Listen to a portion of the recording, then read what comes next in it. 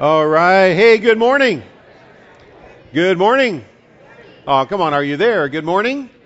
There you go. Thanks. I know you're having too much fun talking to everybody else who wants to talk to me, right? Hey, but welcome to Seacoast. My name is Pastor Dale. I'm one of the teaching pastors here, and it's my privilege to take us into the Word of God. And so open your Bible, grab your tablet, whatever you're using, but get into the Word. Go to Ezra chapter 7. Ezra chapter 7. We're going to try to cover a huge story that covers chapter 7 and 8. So we're going to be moving pretty quick. As always, I provide an outline for you. Today, you're going to need it more than usual. So it'll really help you if you kind of track with me. You may want to pull out your outlines and follow along. If you're new, I'd love to meet you in the plaza afterwards and welcome you along with Pastor Ryan. Let's pray. Let's pray together. Father God, thank you. Wow, what a refreshing, beautiful morning to enjoy you, to gather, to sing to you, to sing about you, to pray to you, to give to you. But now, Father, you want us just to listen. But not just listen to be entertained, but listen to learn. So I would pray that your Spirit would speak into our lives, beginning with me. Work on me today. Even as I teach your word, Father, thank you for the lessons you've been teaching me this week, and thank you for the beautiful wisdom of your word. So I pray for that to be used by you today. And I trust you will, in Christ's name. Amen. I want to start with a question today that I want to ask you, and that's this. When you think of God in relationship to your everyday life, how would you want that relationship to be described? Now, I'm not talking today, I'm not talking about, well, I want him to be my Savior, I need forgiveness, I want to go to heaven. We know that that's foundational to everything else. Putting your faith in Christ and what he did on the cross that gives us eternal life and gives us grace and forgiveness. That's foundational to everything. But imagine for now, for most of us in this room, that you've already made that decision. What I'm asking now is this. As a follower of Jesus Christ, how do you want God to be described in relationship to you? One of the most common phrases used in Scripture to describe how God relates to us is the hand of God. Sometimes in Scripture it's described as God's hand being against evil or against this or that. Other times it's God's hand being for us or God's hand being on us. So when you think about God's, you might say the presence, think of the hand of God as a symbol of God's presence and involvement in your life. How do you want God's hand in relation to you? When I think about our culture, I think of at least 4 different ways people think about the hand of God. So let me let you kind of pick between these 4. Number 1 is God's hands are folded. One of the most common views of American thinking these days is that God exists. Very, very few atheists in our culture, by the way, who really don't believe that God even exists at all. But the most common view, perhaps, in the Western culture of America and Europe would be that, well, God is out there somewhere. He's kind of a mystery. And he probably did somehow cause this Big Bang to happen, and he created some universal laws of physics, and so God somehow probably created everything, but now God's hands are folded. God's kind of sitting in a rocking chair as the old guy and just kind of rocking away, hands folded because God's not really involved in our life. So one thing would be, do you want God to be that kind of a God? He's there, but he's just kind of got his hands folded. Number 2 would be that God's hand is against us. I know very few people that would vote for that option, but it's out there. That's the person that says, I believe God is probably there, but I really don't give a rip and I don't really care what he thinks. So God's hands are folded, or God's hands are like this, against us. But perhaps the most common other views would be these two, and that is God's hands are off. God's kind of a hands-off God. He's there, and his hands are available to reach and grab us if we're falling or help us in a crisis, but pretty much we want God to be a hands-off God. We don't want God messing with our lives. At least not the details. But we want him there. We want him to be a hands-off God who's kind of on call if we need him. God's hands are either folded or against us, or it's kind of God's hands off, or God's hand is on us. Now, when you hear the phrase, God's hand is on us, or even if you think of someone, let's say someone that works for your company, you say, he's a real hands-on kind of guy. If a person is a hands-on type person, what do you mean by that phrase? Give me some one-word synonyms. If a person is hands-on, it means they're what? They're involved. They're what? They're active. They're involved. They're relational. They're high touch. Often you'll hear words like they're involved in providing, at least when I think about God being hands-on, God is guiding, God is protecting, God is providing. But that's a hands-on relationship with God. Now my question is this: what kind of a relationship do you want with God? As a follower of Jesus Christ, do we really want God to be hands-on? Hands off, but there to grab us if we're falling. Against us, or just kind of checked out. Arms folded. I ask it that way because I think in my own life, a lot of times the easy answer, or the correct answer, if you're a pastor especially, is to say, well, certainly you want God to be hands-on. But sometimes I probably wake up and I'm not sure I really want that. Sometimes I kind of feel like, God, I've kind of got today well planned and I don't want you screwing it up. Okay, so, today I've kind of got it under control. And so maybe today, God, can you just be kind of hands off, but be there if I need you? But today we're going to study the life of a man who is the focus of the story. Up until now in the book of Ezra, let me give you a clue. We've been studying God's involvement in the life of Israel. We've been seeing God's involvement in bringing them back out of exile, where they've been sent into exile, back to their land, back to their promised land, to rebuild a temple as a focal point for the worship of God, to restore God to the center of their life as a nation. We've been watching God do that, and the focus has clearly been on all the things that God has been doing. In fact, even the leader of the movement that we just finished studying in chapter 6, to bring the first wave of returnees back from Babylon to rebuild the temple, and the temple was finally completed in chapter 6, and they worshipped, and even the leader of that is a guy named Zerubbabel. Right? Remember that? First wave under Zerubbabel. But how much do we know about Zerubbabel? Do you know? From the book of Ezra. Answer? Nothing.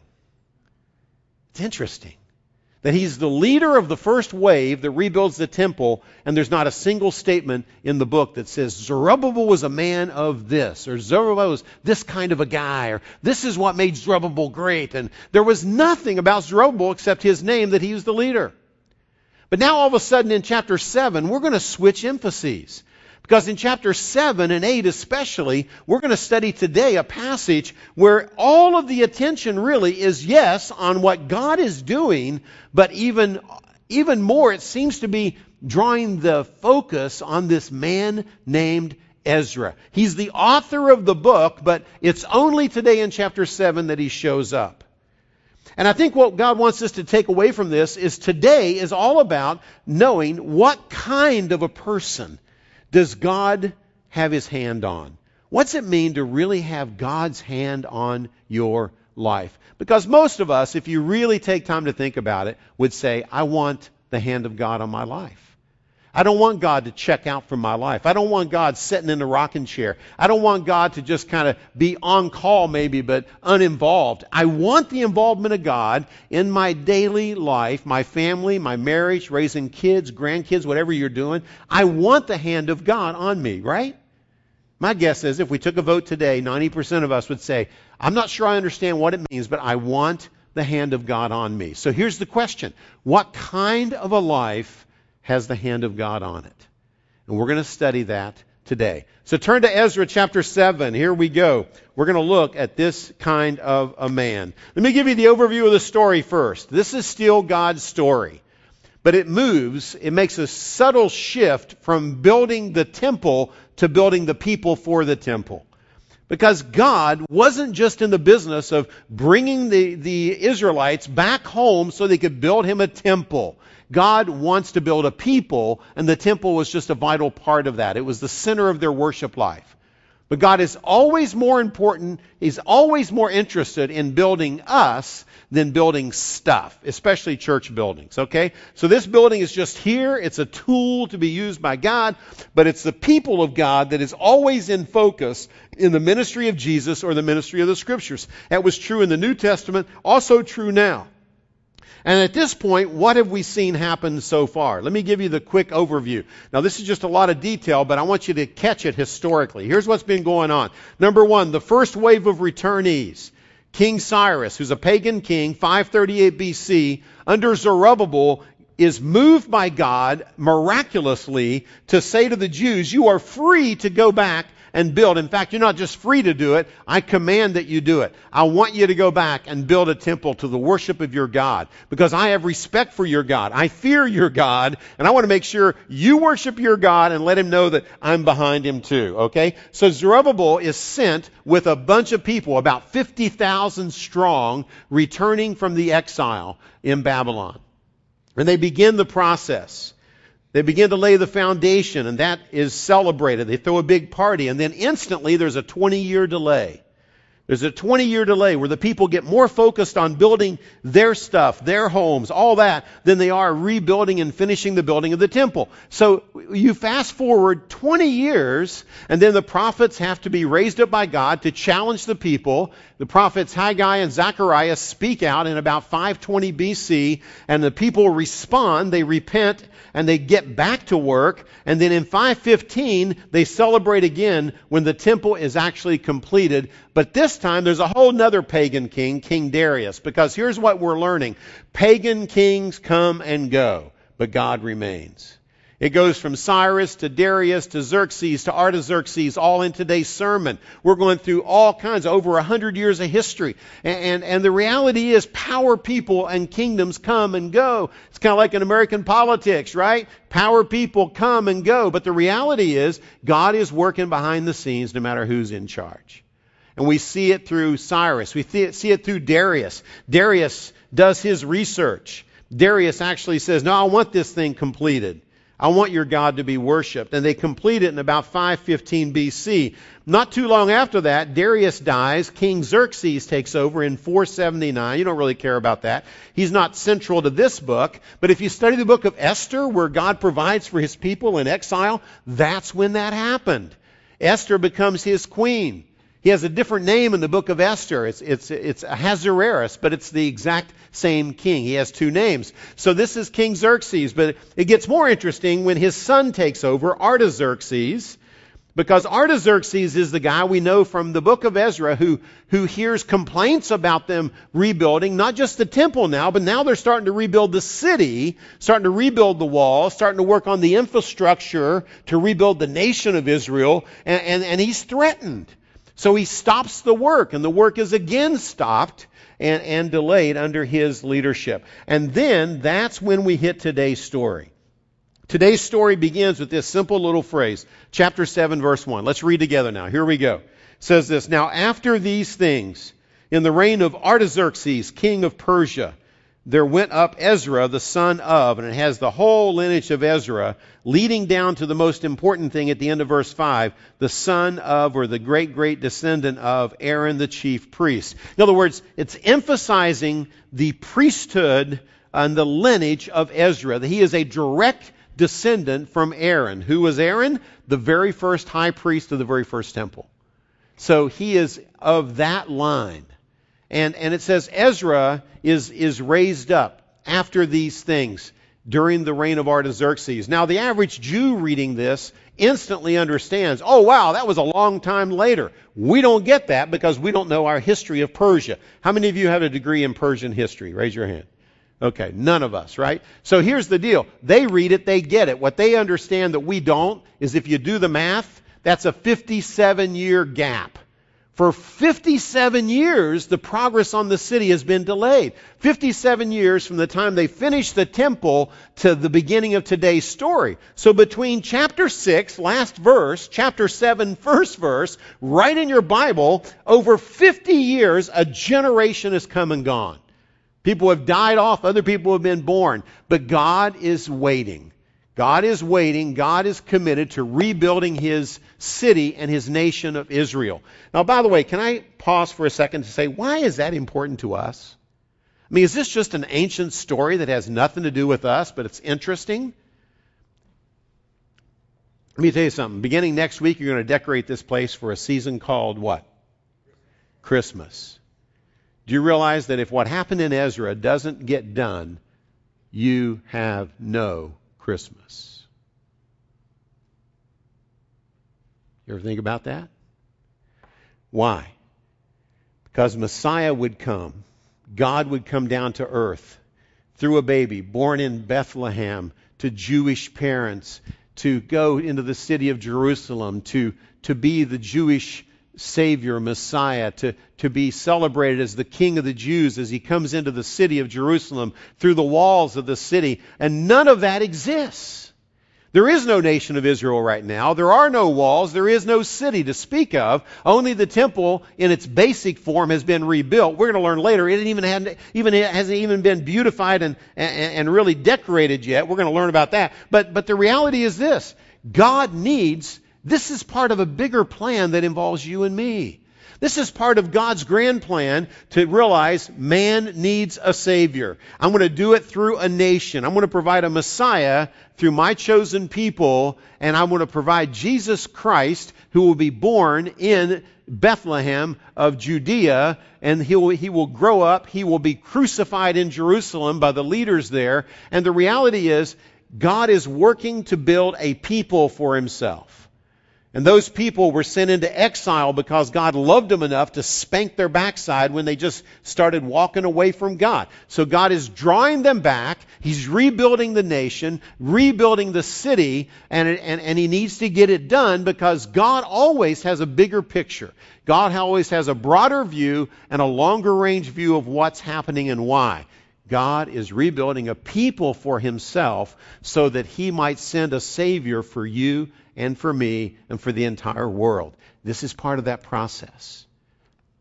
So God's going to get it done.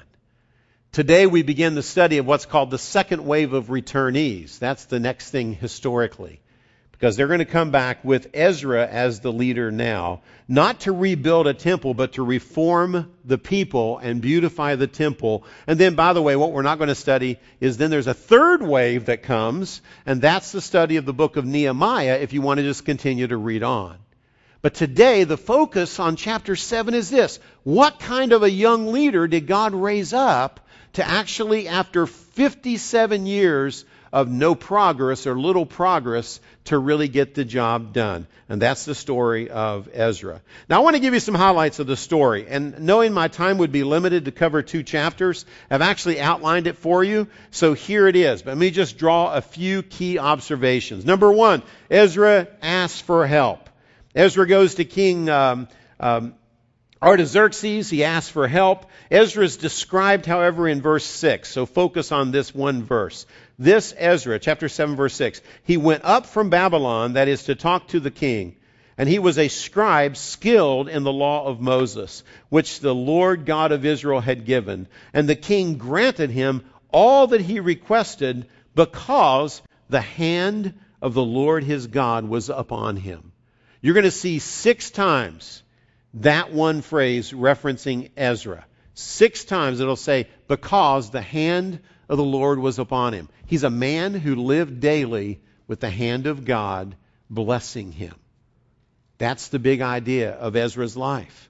He gets everything he asked for. We don't even have the backstory, but obviously Ezra had been convicted that, you know something, it's been 50 plus years. I hear that things are not getting done in Jerusalem. I need to lead a wave of people back to finish the work, and better yet, to reform the people. So he asks for everything. He gets everything he asked for, and in fact, he gets even more. We don't have time to look at it, but the king's heart is changed. Actually, we see Ezra's heart first.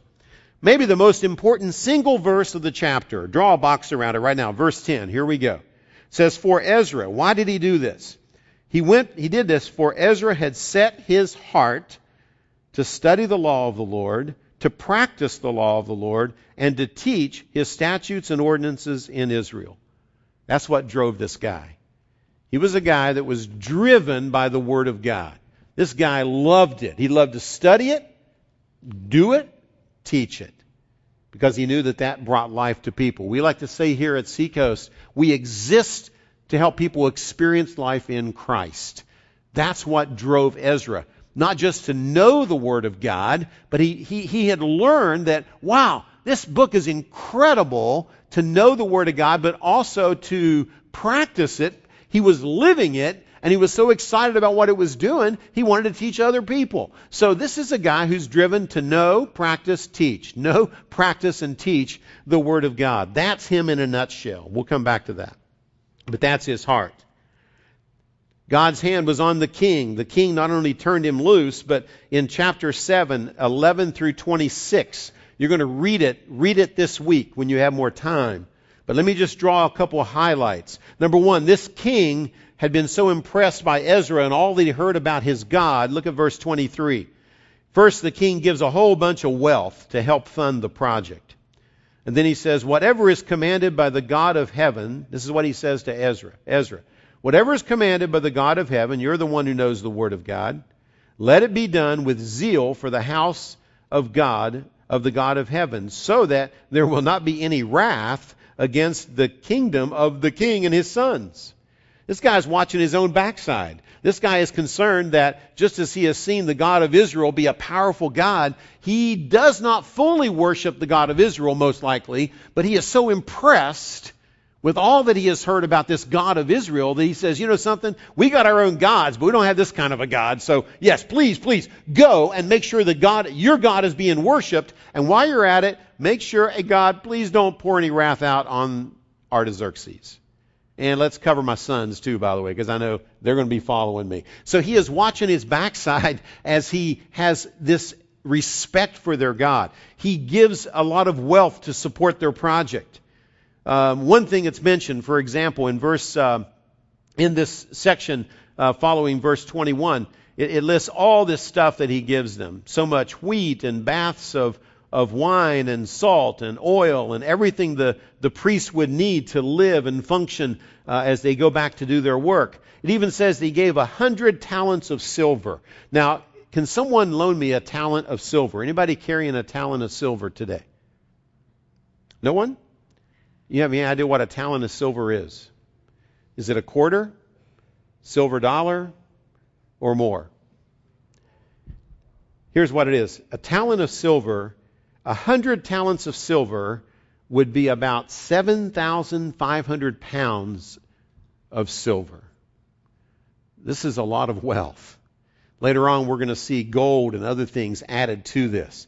In other words, this king is in, man. He's saying, not only do I release you to go back, but here's a chunk of money to help fund the rest of the work you want to do, and a lot of other supplies. And if you need anything else, man, you just tell me, and off you go with my blessing. So God did an incredible thing to turn the king's heart. Ezra's response is recorded in verse 27. Verse 27 says this, "Blessed be the Lord, the God of our fathers, who has put such a thing into the king's heart, to adorn the house of the Lord which is in Jerusalem, and has extended loving kindness to me before the king and his counselors, and before all the king's mighty princes. Thus I was strengthened," Ezra says, "I was strengthened according to the hand of the Lord my God upon me. And I gathered leading men from Israel to go up with me. All right, let's go. And he begins to build a team. Ezra's response is to praise God, not the king. He sees the hand of God at work. I mean, he had no idea how this king might respond, but when he took his request, the king went so over the top in terms of offering to help that Ezra says, this is the hand of God. I see the unseen hand of God at work. God, you're doing this. And he says, God, you're showing me your loving kindness. Underline that word. That word loving kindness in Hebrew is a very rare word. It's the word hesed. It's the word that is the closest Hebrew word to the New Testament word grace. It doesn't just mean love. Oh, wow, God, you're giving me a little love. No, it means a covenantal, committed, unconditional love. It's the type of love that Hebrew word means. It's God's loving commitment that He's made to His people. See, he saw that God was fulfilling His promises. God is in a relationship that is a relationship that is based on His grace and His love. This begins to sound like Jesus. This begins to sound like our relationship with God through Christ. That, wow, everything we receive, ultimately He acknowledges, God, this is one more expression of your love and your grace. And he begins to get excited. He gathers a team, he recruits a team, and they're all focused on a team of people that can be priests and Levites and workers in the temple to go back and to really put this temple into full operation. Why? Because he wants people to go back who can help him teach the Word of God to the people. We're going to see in the next 2 chapters next week. Don't miss next week. We're going to see the ministry of Ezra next week. Today I'm focused on his character. So I don't have time to go into all the details of chapter 8, but here's the outline. Ezra exhibits incredible humble dependence upon God. In fact, he's offered a military escort and he turns it down because he says, I so believe that the hand of my God is upon me that I'm going to pass on the military escort. Thank you very much. That's pretty bold. He takes all this wisdom, which, by the way, they also take up a free will offering of all the other people. And when they report how much stuff they're carrying back, it goes from the amount of silver I mentioned earlier, it goes up to a total in chapter 8, verse 24 and following, 25 tons of silver. That's 50,000 pounds of silver and another 7,500 pounds of gold and all kinds of other supplies and wealth. And that's why the king said, maybe you want to take an army with you. He says, you know something? If the hand of God is on me, I believe God will protect me. See, his confidence, just knowing that the hand of God was on him, he was confident that God would provide. He was confident that God would protect. And God does. They make the journey. It's about a 900-mile journey in chapter 8. 900 miles over a 4-month period. They arrive safe and sound, and they worship their God. Now, what do we learn about Ezra the man, just as we overview him? Let me draw a few observations. Because the question today is this. Here is a man that, in contrast to Zerubbabel, who had just led the first wave, we know nothing except he was the guy in charge. So why does God constantly pause and say 6 times, you know, the hand of God was on this guy. The hand of God was on him. And then he gives us hints as to what is it that allows God's full blessing to be upon us. His full blessing. Not just to get us to heaven, but if we experience the richness of life in Christ, where does that come from? Where we really say, wow, I really believe God's hand is on my life. Not just in getting me to heaven, but every day. What is it? There are 7 things mentioned. I'm just going to click them off, and you can pray through them this week. Number 1, I think it begins that Ezra was dependent upon and he constantly sought God's blessing. He acknowledged, several times Ezra said, wow, because the hand of God is on me. If the hand of God is on me, I'm in good shape. Ezra had a deep awareness that he wanted to live under God's blessing. He wanted that. That was one of his objectives. That's one of his goals. We see that in Scripture, by the way. We see it in Scripture as to some of the hints as to what is it that allows God to fully bless us. Jesus, for example, in John 10 says, I came that you might have life and that you might have it, what? Abundantly, more abundantly.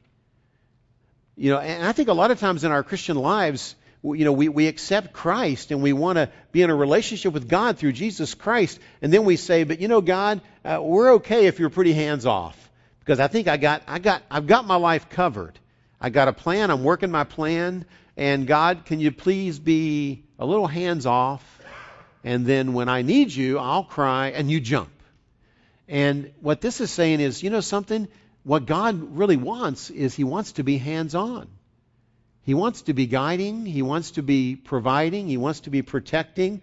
He wants to be using us. He's got a plan for moving His kingdom forward in 1,000 different ways, and uniquely defined by every single one of His children. God has a plan.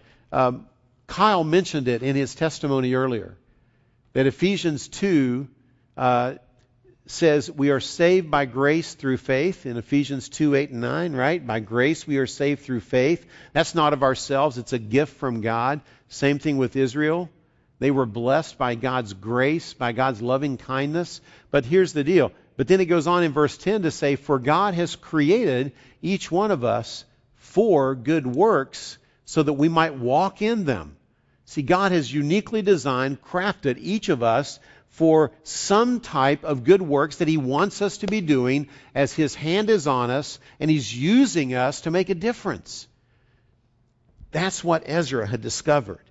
What was the secret to Ezra experiencing the hand of God? I think it's summarized in verse 10 more than anything else. In that one verse, he handles the Word of God skillfully. He was a man who loved the Word of God. His heart beat for the Word of God. It's like, this is incredible. God has written us a book. God loved us so much, He told us about life. Wow. So God has given us His Word. And He loved it. But He didn't just love it, He studied it. And then number 3, He practiced it. He carefully practices God's Word. When he hears from God and God says, hey, here's how to have a good marriage. Treat your wife this way. Try that. Try treating her like Christ loved the church. Here you go. Just picture Jesus dying on the cross, saying, sweetheart, how can I love you? How can I serve you? Okay, that's a radical idea for American marriage, but it's God's idea. For wives, He says, wives, see it that you respect your husbands. Wow, that's an interesting concept. So the key thing is, am I communicating respectful love to my husband? That's a great idea. But when you read the Word of God, do this, don't do this, take it seriously. God loves us enough to tell us the truth about how to experience full blessing in our lives. It's not just knowing the Word of God, it's practicing what we learn, and then it's also wanting to communicate it to others. Number 4. See, he faithfully taught the Word of God to others. You may say, well, but he had the gift of teaching. I don't have the gift of teaching. But when you think about an everyday life level, all of us are called to teach the Word of God to others. If you're a parent, it's your job, not someone else's, to communicate the truth of God to your kids or to your grandkids someday. If you are a friend and you're really a good friend, let's say you're a friend of someone, you got a roommate, whatever. If you're a friend, a good friend, Scripture says we are to exhort and encourage one another from the Word. That's a friendship thing. That's a discipleship, mentoring thing. All of us at different levels, different ways, need to have a passion to know, practice, and then encourage others with the Word of God. I like the 5th one. He trusts the unseen hand of God. We see it repeatedly. Verse 28 is the clearest example when he says, you have extended your loving kindness to me. He says, you have put this in the king's heart. He saw that, wow, God, there's things happening in my life that I can't explain. He trusts the unseen hand of God. But yet, number 6, when it got time to do the job, he went out and recruited a team. He didn't go alone. He wasn't a solo guy. Ezra wasn't saying, hey, you know something? Me and God, that's all I need. As long as I got God and the hand of God on me, I don't need anybody else. He went out, he recruited some of the leading men of Israel. He selected the very best and brightest. He recruited them to help him. He even provided accountability when it was time for him to take off with an incredible amount of wealth. You know what he did? How much of the money did Ezra carry to Jerusalem? Do you know? 0. It says he found 24 reliable people, divided the money into 24 parts, and gave it all away, and said, each of you be responsible for each piece of the pie here. But by the way, we're counting it when we give it to you. We're counting it when it gets to Jerusalem. So don't use it, abuse it, or rip it off.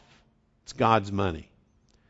This guy was incredibly wise. Maybe he knew that that would tempt him to have incredible amounts, millions of dollars worth of wealth at his disposal.